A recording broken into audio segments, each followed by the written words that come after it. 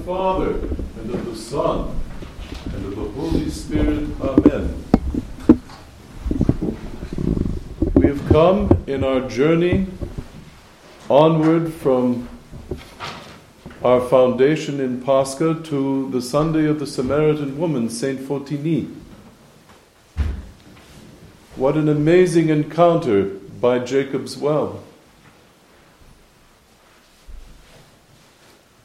Saint Fotini, the enlightened one.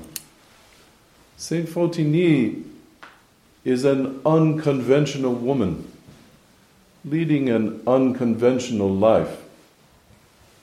Or perhaps she is, in terms of the fallen world, a very conventional woman, leading a conventionally fallen life. However, there is a great gulf between her. There is a great yawning divide between her and the man who is sitting by Jacob's well. First of all, he is a man, she is a female. They are each alone and they do not speak to each other. It is not done unless you are related. But they are speaking. He is a Jew. She is a Samaritan. And the Jews consider all Samaritans to be lost in the depth of schism and heresy. As she herself points out, the Jews have no dealings with Samaritans. But here they are, dealing. He is the one, the Son of the Virgin, who is himself purity, truth. He is God. And she is not merely human, but she is all too human, as they say. And he points out to her, with some degree of frightening specificity, what are some of the terms, some of the symptoms of her personal interior disarray. She is not angered by being exposed. She is not indignant with him. There is no "how dare you." Instead, it is very clear that the subtext of the dialogue, which is so fascinating, think of all of the dialogues that exist in the New Testament. This is one of the most interesting and one that has among the most depth of any of them. For in the context of this dialogue, he will reveal to her who he is. Now we know that throughout the New Testament, his messiahship is something of a secret. A great Protestant student of the Bible in the last century wrote a book, The Messianic Secret. It was, on the one hand, somewhat dangerous to tell, and on the other hand, it could put many people to confusion who would not be able to receive or understand the message. So how odd that of all the people that the Savior runs into, the one to whom he seems readily to betray his true identity is such a person, this Samaritan woman who will become Saint Fotini. Sometimes you and I feel that we are so much in disarray ourselves, that we have jumped the track and landed so far away from it, that we, in a sense, exempt ourselves from the whole relationship with God that otherwise we know the saints have had, that others have had, and that perhaps we would like to have, or at least have thought that we would like to have. But certainly it is people like Saint Fotini who pull the carpet out from all of that kind of thinking. Clearly there is no one in any circumstance at all, who cannot establish a relationship with the Savior almost instantaneously.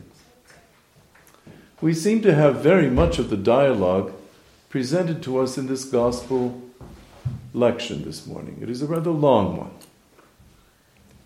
And look how short a time it takes for the Savior to notice this woman coming to draw water, and what a short time it takes for him to be talking to her at a level of such depth. So what is the subtext of her side of the dialogue?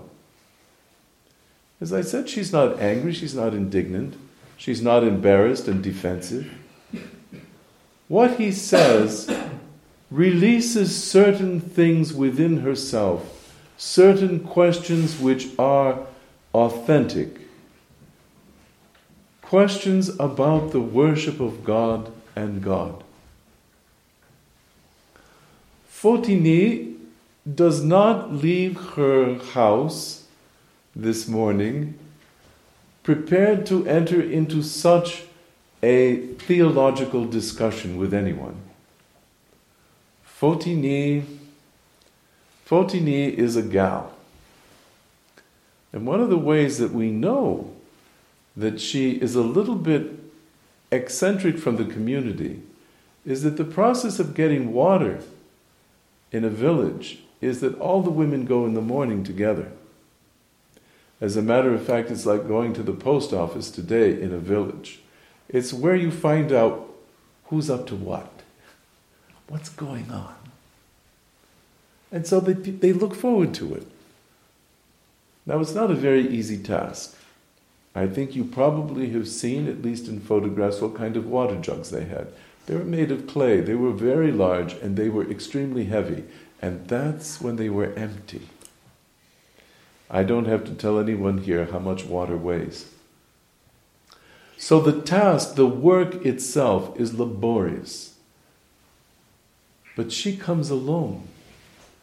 She doesn't come down with all the other girls and women, younger women, who are strong, to get her water.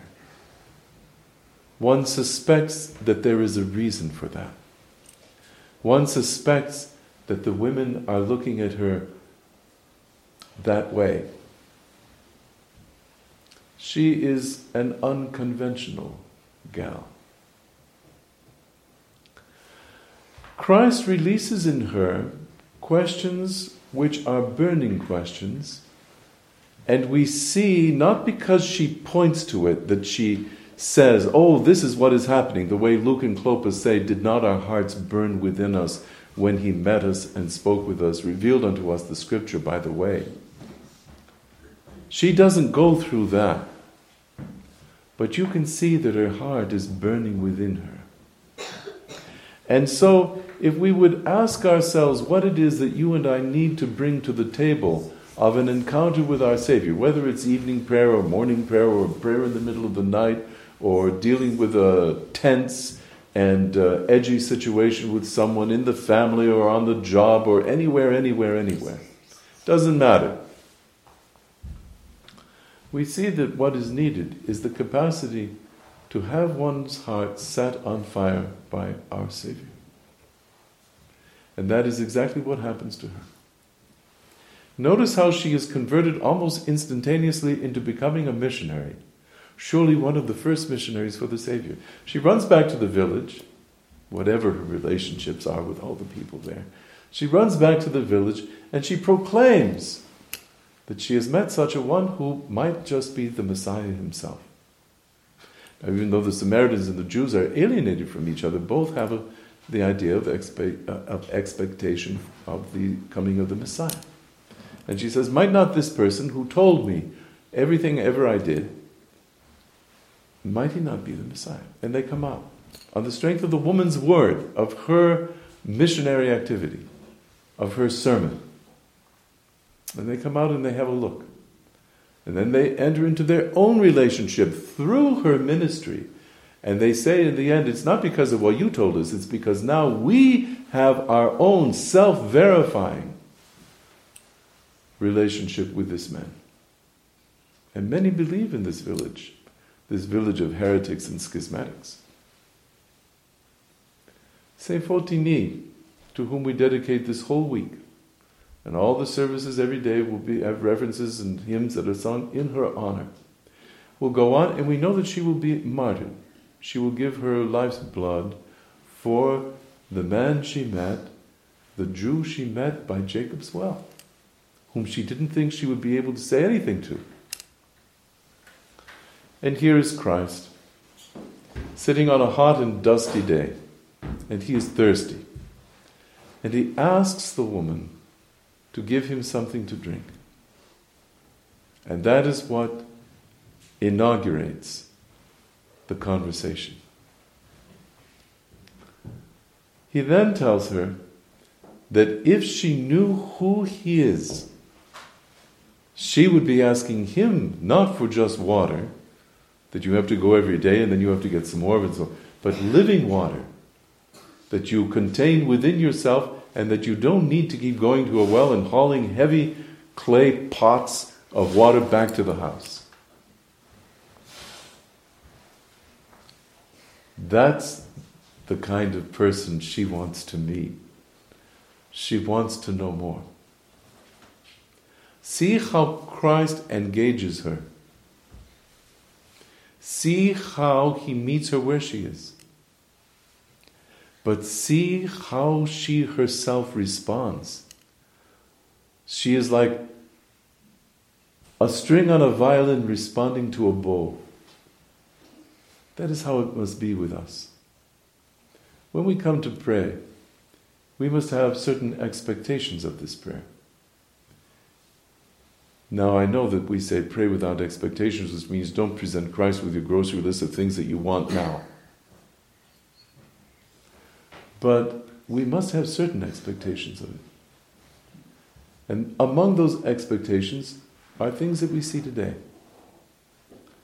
She speaks to the Savior and he responds to her. He answers her. She has the right questions in many ways. Some of them are wrong, and he tells her that. But in the end, he leads her by the hand, this unconventional woman who has come all by herself to get water all alone. He tells this unconventional woman magnificent and wondrous and amazing things. And like the water jug itself, she contains it. Nothing spills out. It turns out that it was not Christ alone who was thirsting that day, but she also was thirsting, though she didn't know it. So one of the first things that God may tell us when we come to him is to reveal to us how thirsty we really are. And then he will tell us that to assuage our thirst, we do not need a glass of water. We need him. At that point, our expectation must be that we can trust him, and in him can we believe. And so he became her water. And he wants to become your water and my water.